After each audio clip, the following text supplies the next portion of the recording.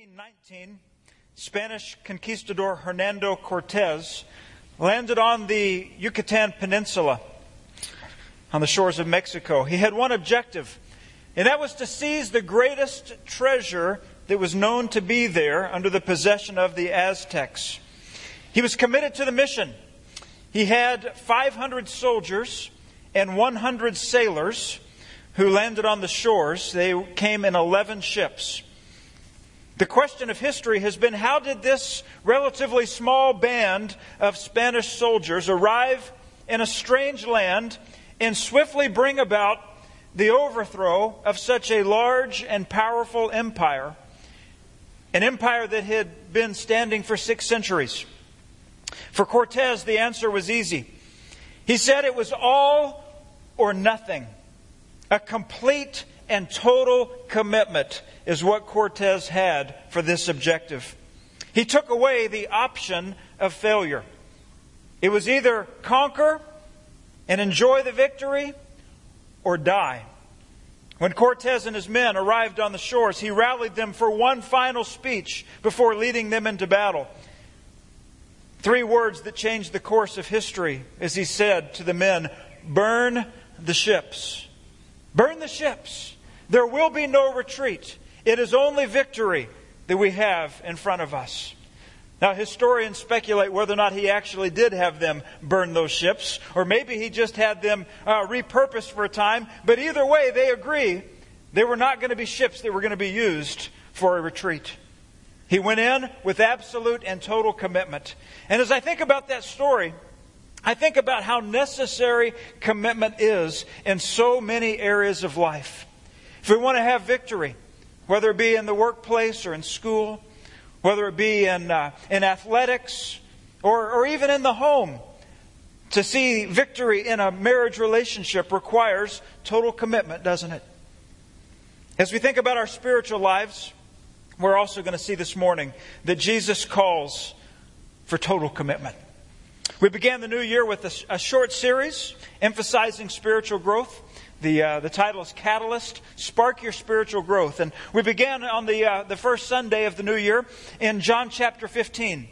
And we saw the role that we have, the role that the Holy Spirit plays in bearing fruit in our lives as Jesus being the vine, we being the branches. And we were reminded that we are nourished and nurtured spiritually because of Him and what He does in us and through us.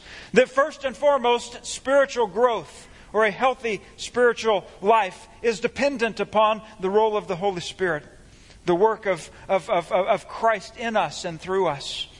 We saw last week that another aspect of our spiritual life is worship. For us to consider the greatness of God, His power, His majesty, not only who He is, but what He has done. And how when we worship Him, we come to ascribe to Him His glory. And how when we worship, we come to draw near for a fresh encounter with Him. That it's a very personal, intimate relationship that we have with God through His Son, Jesus Christ. These are some of the ways in which He grows us spiritually.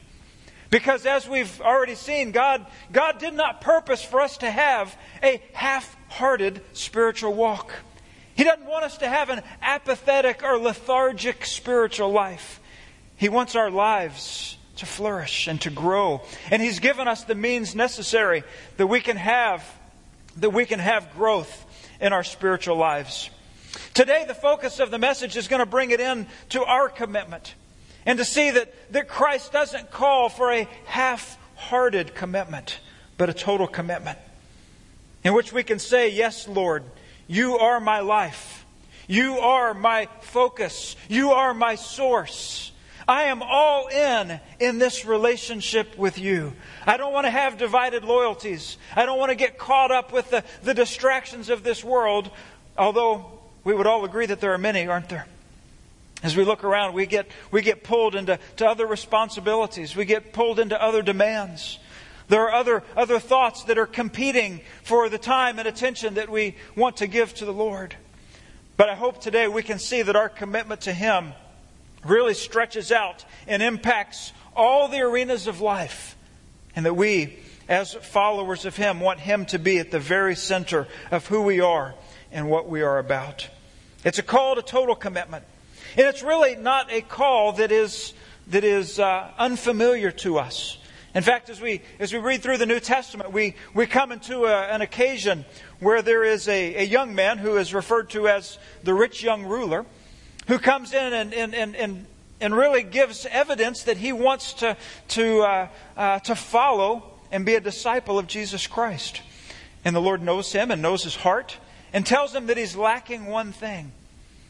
The problem wasn't that he was a person of resources. The problem was that those resources were the top priority of his life. And so Christ knew that he wasn't going to compete with those. It was a commitment, a total commitment that was called for. And what did the young man do? It says that he walked away and that he was sad, right?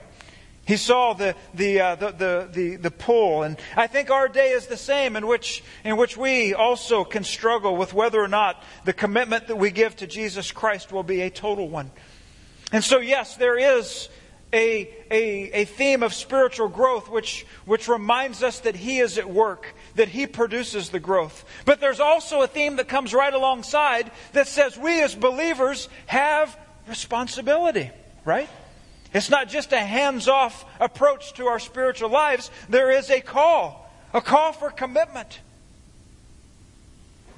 As we think about this, I'm reminded of a book that I read several years ago by Jerry Bridges called The Pursuit of Holiness. I may have mentioned it before. It's one of my all-time favorites. In fact, the year that I read The Pursuit of Holiness, everybody in my family got it as a gift for Christmas. Okay? We looked at the Christmas tree and all the gifts, with my parents, my brother, they all were the same, right? Because I thought everybody needed to read this book. Well, he begins the book by giving an illustration from the world of agriculture. He says, when a farmer wants to have a crop, there are things that are within his control. What are they? Well, he's got to work the soil, right? He's got to move the obstructions out of the soil. He's got to plant the seed. He's got to fertilize. There's things that he has a responsibility to do. He cannot not do those things and then try to show up later to see how the harvest is coming, right? There isn't one. But there are also some things that are out of his control. He can work the land, he can plant the seed, he can fertilize, but he can't make it rain, can he? Unless I guess you think about irrigation, right? But in the illustration, there's things out of his control. Weather, pestilence. There's other factors and forces that are in play to make this crop productive. And Bridges begins the book by saying, we recognize God has a role in our spiritual growth, but we also recognize that we have responsibility. The call today in this message out of Romans chapter 12 is a call for total commitment. Not a half-hearted commitment, not a divided loyalty, but a time in which we look at the Word of God and say, yes, we are called to live a life that is totally committed to Jesus Christ. Look at Romans 12 with me today. Romans 12, beginning in verse 1. It says, I appeal to you, therefore, brothers, by the mercies of God, to present your bodies as a living sacrifice, holy and acceptable to God, which is your spiritual worship. Do not be conformed to this world, but be transformed by the renewal of your mind, that by testing you may discern what is the will of God, what is good and acceptable and perfect. There's a lot in these two verses, isn't there? A lot here for us to draw from, for us to consider. I'm aware of the fact that these are probably verses that you are familiar with. And so I hope that they will be a reminder to you and an encouragement to you of the kind of life that we are called to live before Christ. I do want to mention a couple things just in context of where we're at. Since we're not going verse by verse through Romans, it's probably helpful for us to pause and think about the context. Romans chapter 12 is a point of transition in this book. Romans 12 begins a very practical section of Christian living.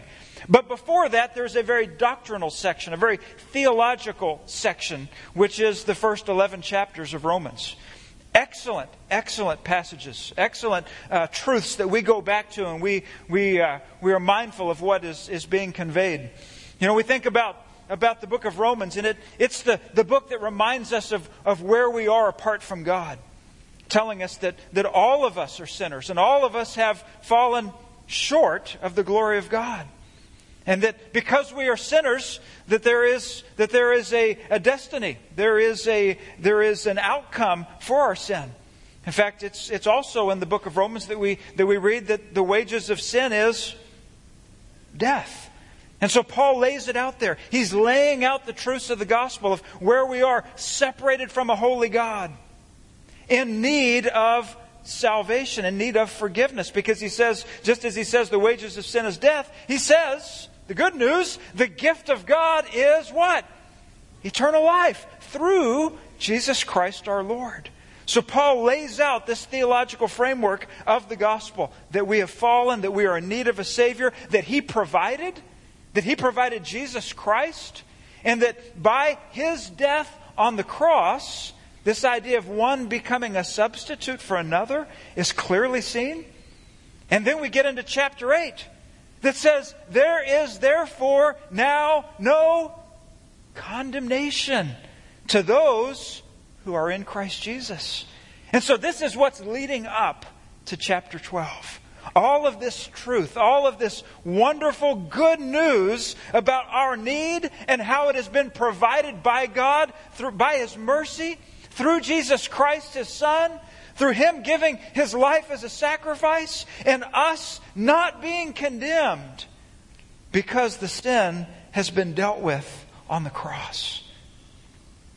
You go all the way through the book of Romans, and then you get to the end of chapter 11, which I know we read verse 1 of chapter 12, but let's go back just a little more, because I think this is so important. All of the teaching that Paul has been given, all of the theology, if you will, has moved him to doxology. It's moved him to a time of praise, because he says here at the end of chapter 11, verse 33, "Oh, the depth of the riches and wisdom and knowledge of God."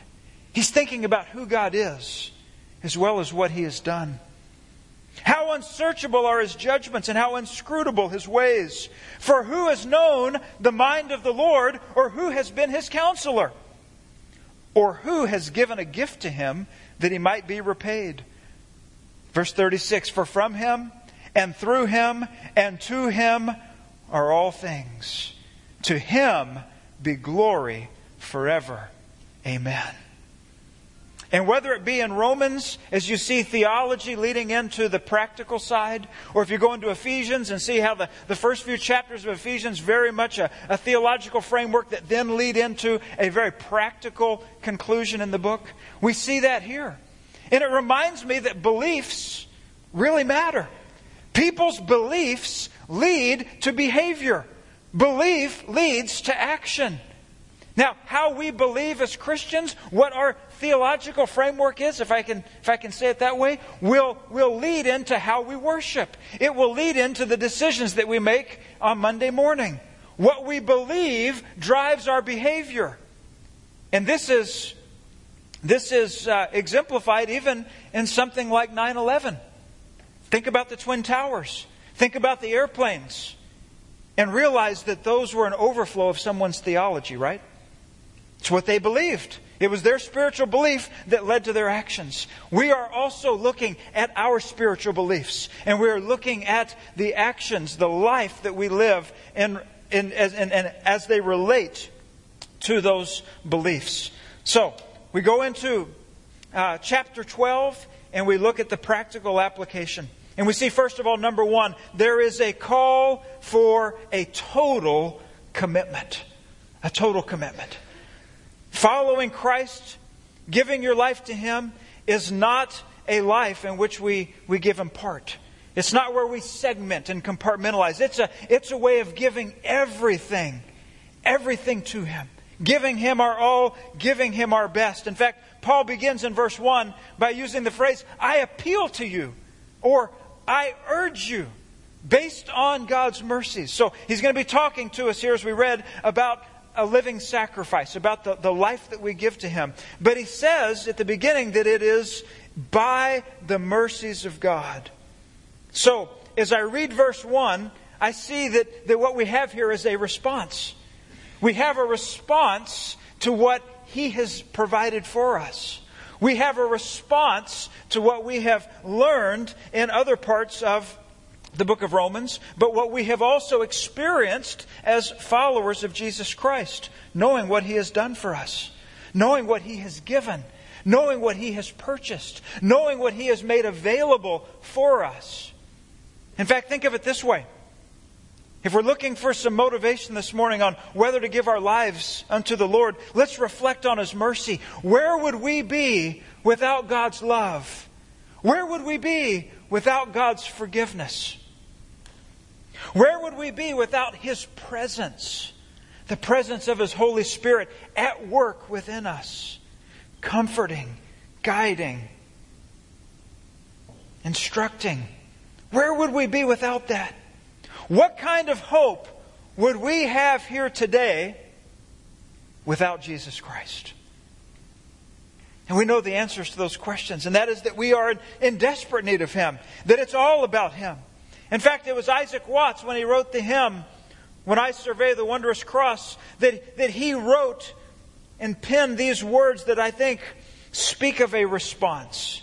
He says, "Love so amazing, so divine, demands my soul, my life, my all." This is the call. The call to total commitment is really a response.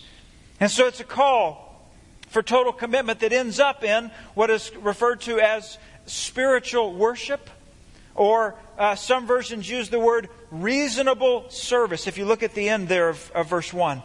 And so, as you read different translations, you might think that those sound very different. ESV saying that the living sacrifice, our lives, are a spiritual worship.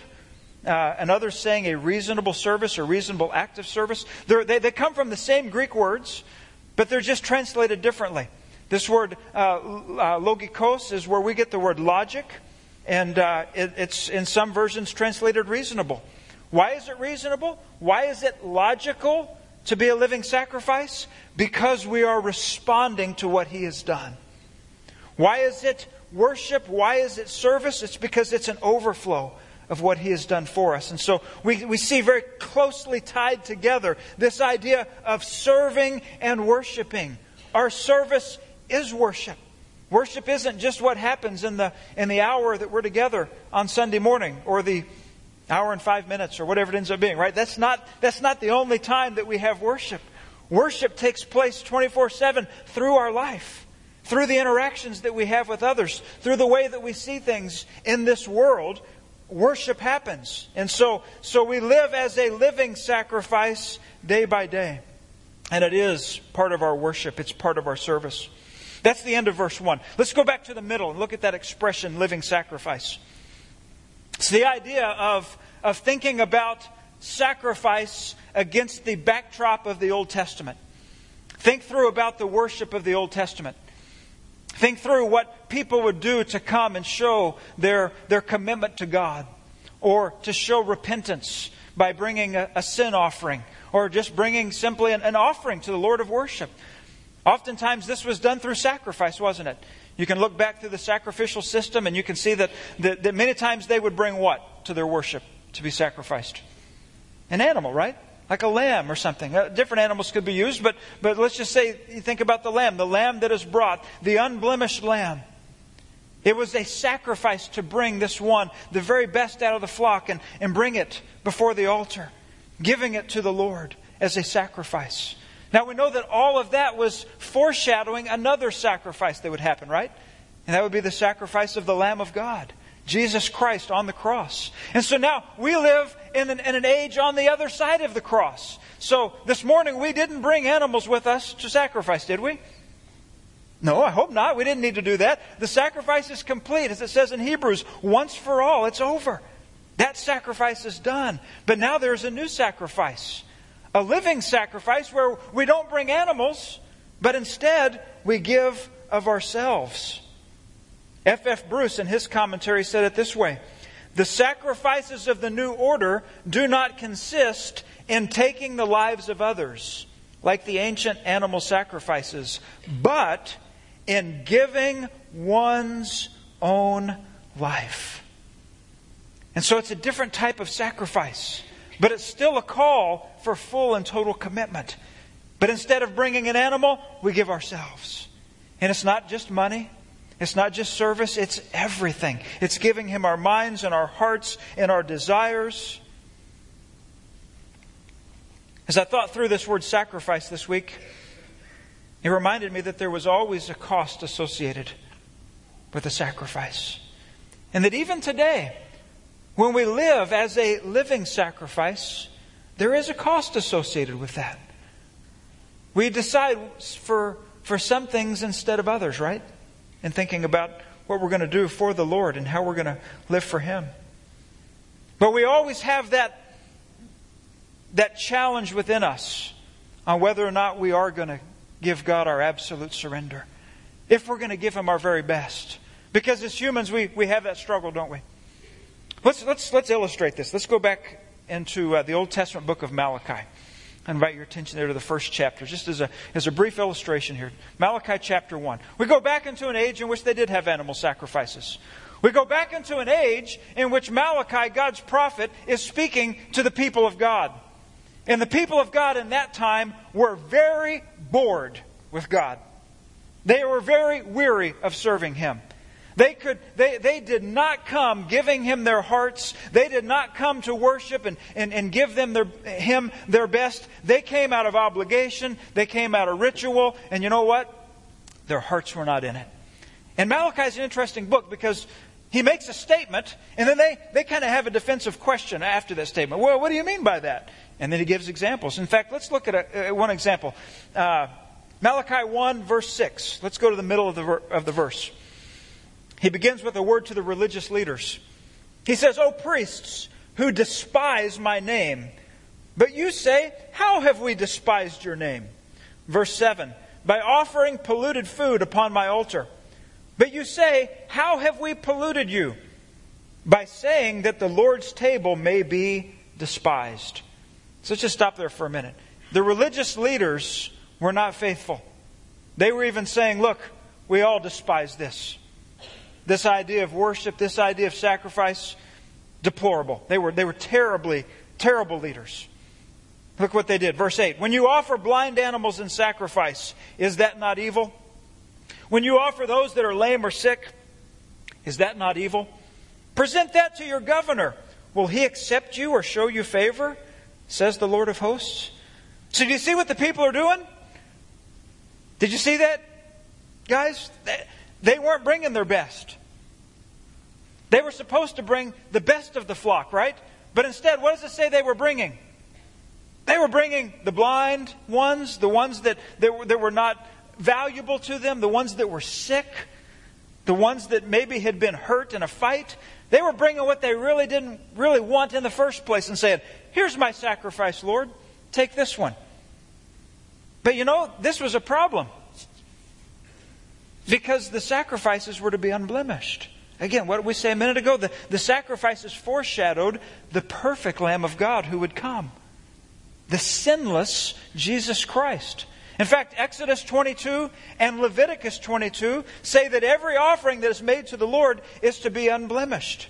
Look at verse 31 of Exodus 22. This is even just a statement about what to do with animals who had been in a fight in the field and had died.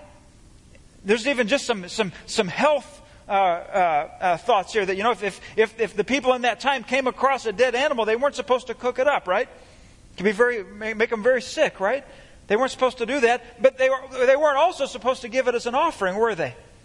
What does it say here? "You shall be consecrated to me. Therefore you shall not eat any flesh that is torn by beasts in the field. You shall throw it," where? What does it say, young people? "To the dogs." Think about that for just a minute.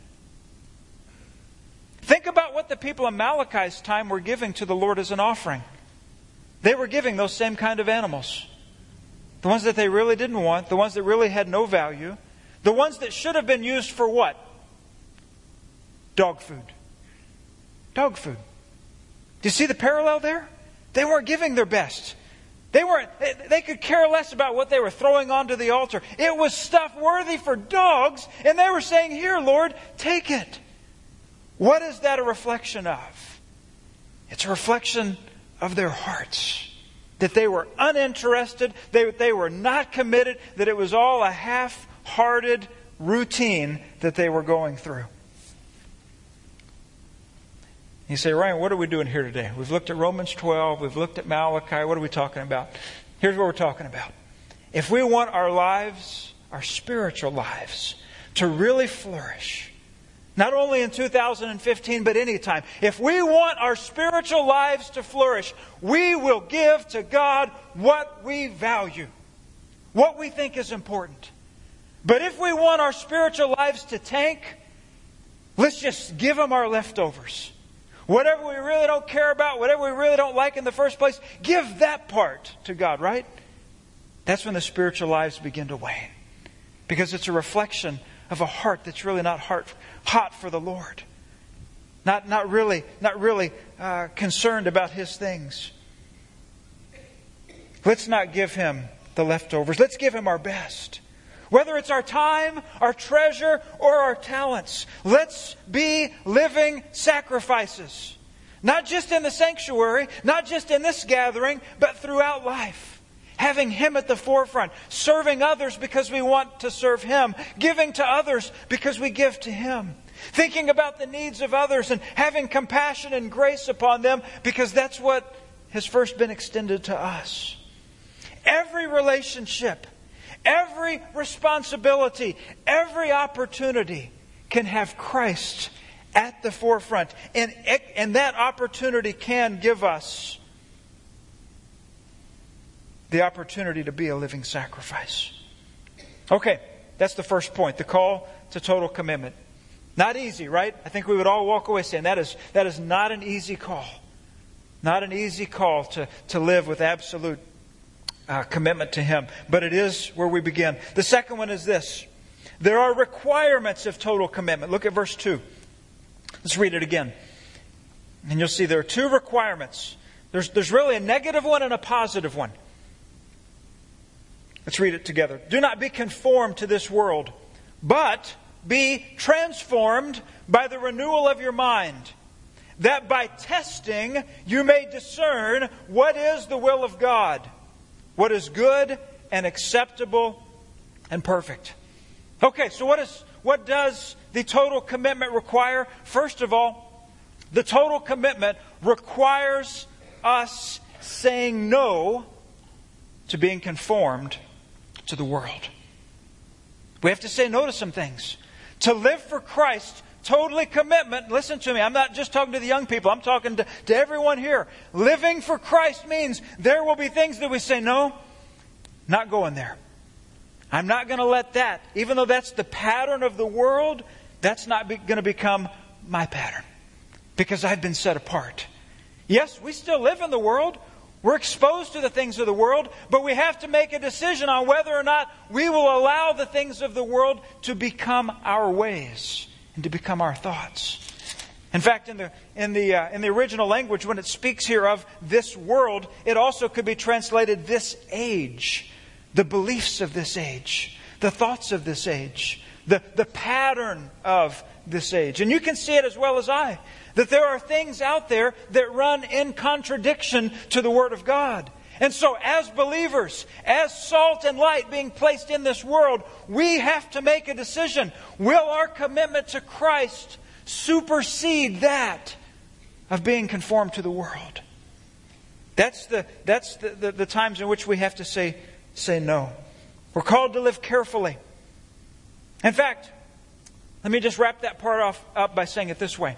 We know that we are placed in the world. We know that we're here to be an influence. We know that we're here to show a different way of life.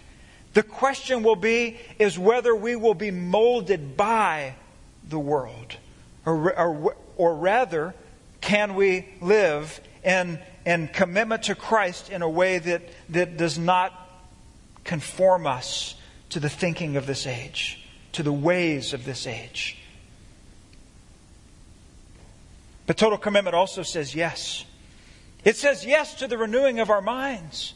It says yes to the work of the Holy Spirit within us that is wanting to teach us, wanting to train us, wanting in a very real way to change us. Because when it speaks here about being renewed in the mind, it's saying that the Spirit of God is taking the Word of God and causing us to think differently than we used to think. And that the more we grow in our knowledge of Christ, and the more that we grow in the knowledge of His Word, our minds continue to be renewed and allows us to be able to discern, allows us to be able to understand even His will. It says that we are transformed by the renewing of our minds. That's an interesting word, because transformed is really the word metamorphosis. If you were to read that in the Greek, you would see that word metamorphosis, and you think, metamorphosis is what happens when a caterpillar becomes a butterfly, right? You see this change of form that is happening. And that is exactly what happens to you and me. We change. The form that we once were is changed because of who we are in Christ. We are what we are referred to as a new creation in Christ. And because we are new creatures, we no longer have to live like we once lived or think like we once thought. We've been given something new, something that's different, and it's based upon the walk that we have with Jesus Christ. So the call here is to say no. It is a call to say yes. And through that commitment, we see transformation taking place. And yes, it is a work of the Holy Spirit in us. But it is a cooperative work in the sense that we come alongside. And we flee from the things that He says to flee from. And we run to the things He says to run to. And through that obedience, we find blessing. And from that blessing, we see growth. Continued growth in our spiritual lives. Well, very quickly, the results of total commitment. These come from verses 1 and 2 as well. We see, first of all, that in this total commitment, we please God. Because it says here, in the middle of verse 1, that when we present our bodies as a living sacrifice, they are holy and acceptable to God. Some versions use the word pleasing to God. And so this is saying to us, you and I, we have the possibility of pleasing the Lord. And part of that is how we live our lives, whether or not we are totally committed to Him. I love what Paul wrote in 2 Corinthians 5, verse 9. He said, so whether we are at home or away, we make it our aim to do what? To please Him. Now that's a great word for college students going back to school, right? Whether you're home or whether you're away. That's a great word for guys who are maybe on the road this week for business. Whether we are at home or whether we're away, our aim is to please Him. That's a good word for each of us as we move throughout the routine of our work week. Whether we are here in the church or whether we are at the company or whether we're in the classroom, it's our aim to do what? To please Him. And I ask you, church, in light of verse 1, do you think that this is a reasonable thing that we would want to please Him? In light of what all He has done for us and what all He has provided, isn't this really a very fitting response? I think it is. To please God, and secondly, to discern God's will. Because it says that when our minds are transformed and we're able to think and to see things differently, we're able then to discover the will of God. And I think the will of God obviously is explained in His Word, and it gives us principles to live by that are part of His will. But I know that there's also specific situations that come up where we are trying to discern the will of God. And by having this type of commitment, by having this kind of walk with Jesus Christ and this kind of commitment to Him, it makes it easier for us also to understand His will.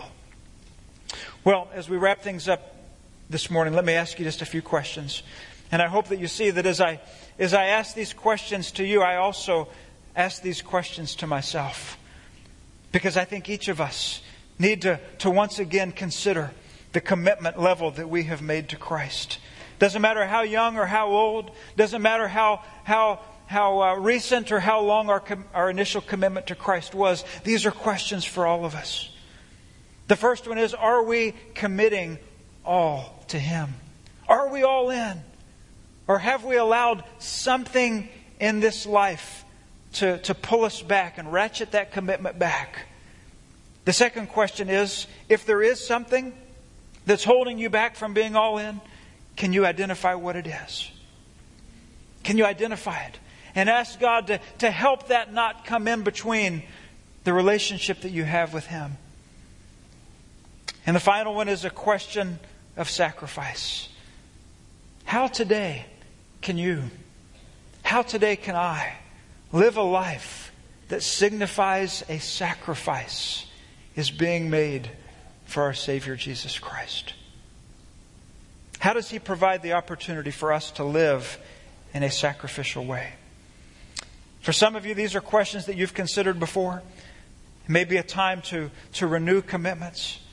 But there may be some among us that have not yet made a commitment to Jesus Christ. Maybe you're considering what it means to follow Him and to trust Him and to have your identity in Jesus Christ. I would love to talk with you and pray with you more about what that means. When the service is over, you're invited to stay. As we go out the doors to the back to the left, there's a response area. I would love to talk with you more about what it means to make a commitment to Jesus Christ, to have Him as your Lord and Savior. But for all of us, there's questions to consider. And I just pray that even as we respond today, that God will lead and direct our thoughts, that we can live that life of sacrifice, a living sacrifice unto Him. Would you pray with me, please? Heavenly Father, You are worthy of our praise.